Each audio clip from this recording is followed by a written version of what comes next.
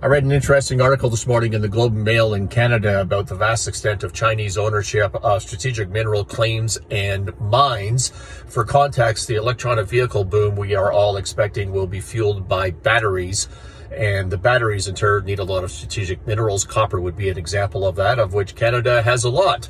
And with the worsening Canadian-Chinese relationship, there's now a lot of angst in Canada about foreign government ownership and control of the strategic reserves. This is a made-up issue, in my opinion. It takes a lot of money to find and develop a mine, particularly in Canada, and foreign investment is required to do that. Once the mine is up and running, it creates a lot of great paying jobs locally and a good tax base for the communities. And if you really, as a government in the future, felt a need to control where the output is sold or consumed, you could do so through taxation and regulation.